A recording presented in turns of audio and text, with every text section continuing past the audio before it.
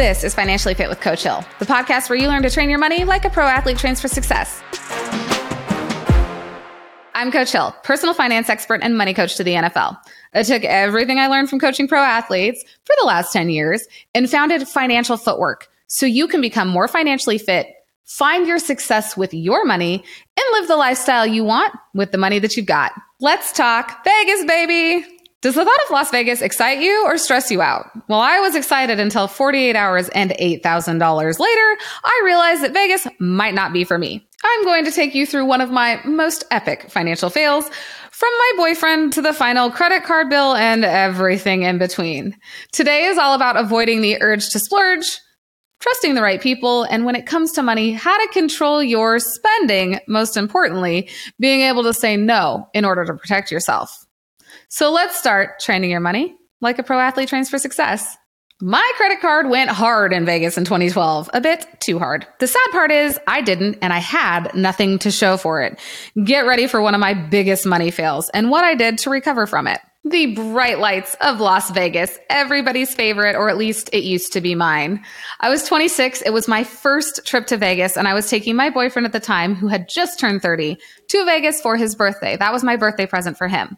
I had budgeted $1,000 for the trip. Now, this was in 2012, so I could get a hotel, flights, we didn't need a rental car, and still have about $500 in spending money for 48 hours.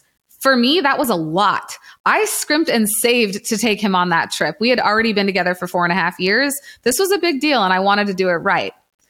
In the course of that 48-hour period, a lot of things happened. So let me break down exactly what I learned and the 3 lessons that I took away from my $8,000 48-hour Las Vegas mistake. First and foremost, when you go to Vegas, go on a budget. I was on a budget. I made the mistake of letting my boyfriend, who I trusted implicitly, we'd been together for 4.5 years, I gave him my credit card. I let him go with it. I trusted that he wasn't going to do something stupid. That was my first mistake, and that was lesson 1. Be very careful about who and how you give your money to people, meaning that if you are in a relationship, that's great. Unlimited credit card privileges, not so great. He took advantage of my kindness, and he really didn't think much on what he was doing. He got so caught in the swipe and go, swipe and go. His family was in town. Everyone was having fun. The bright lights got him. And then they got me because I had to pay the bill. So being able to trust who you are giving your money to is very important. 4.5 years in, you would think I had made the right decision. I got taken advantage of. He didn't do it maliciously, but it was still a mistake. So I learned that if I am going to do that with somebody, I have to have limits and I have to have a certain way that I allow them to use the money that I am giving them. Lesson 1. And you can probably imagine I have a very similar conversation with the majority of the NFL athletes that I work with, because everybody wants to pick their pockets for money. $50 here, $1,000 there. That's kind of how I felt when I went to Vegas. I felt like I had somebody steal my money, even though in reality, I gave him the card.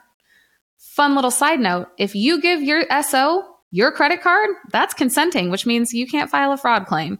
So just keep that in mind in the future. And I can talk about that in a different episode. Comment if you want to see more. But that was lesson 1. Lesson number 2 was monitoring what I was doing. And this is on me. I should have been monitoring my accounts while I was in Vegas. Now, $8,000 is a lot of money to spend in 48 hours. Do not get me wrong. I still don't quite know how he did it. I mean, I know how he did it, but I really don't know how he did it, if you catch my drift.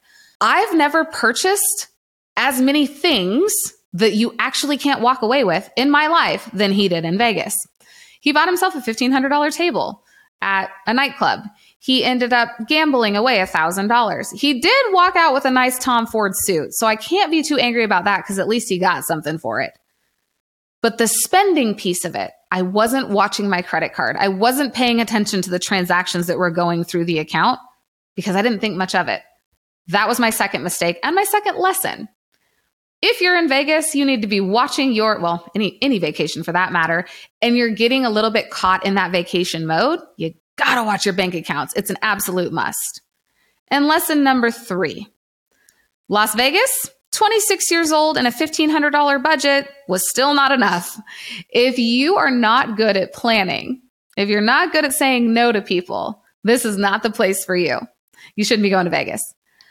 Saying no was my third lesson. Being able to draw the line in the sand and have hard conversations. I had to learn how to do that at 26 because I was dating somebody who didn't understand what no meant when it came to money. Not because he was malicious in any way, but simply because we'd never really done anything like this and he just thought it was free reign. So setting boundaries, drawing the line in the sand, I didn't do that and he took advantage. So what did this $8,000 Vegas mistake look like?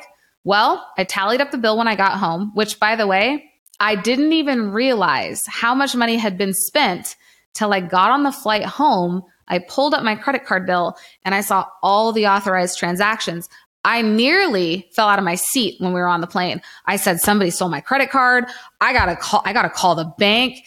And I handed him the phone. I said, do you recognize any of these transactions? He goes, well, yeah, I spent that and I spent that. We started going through the list together.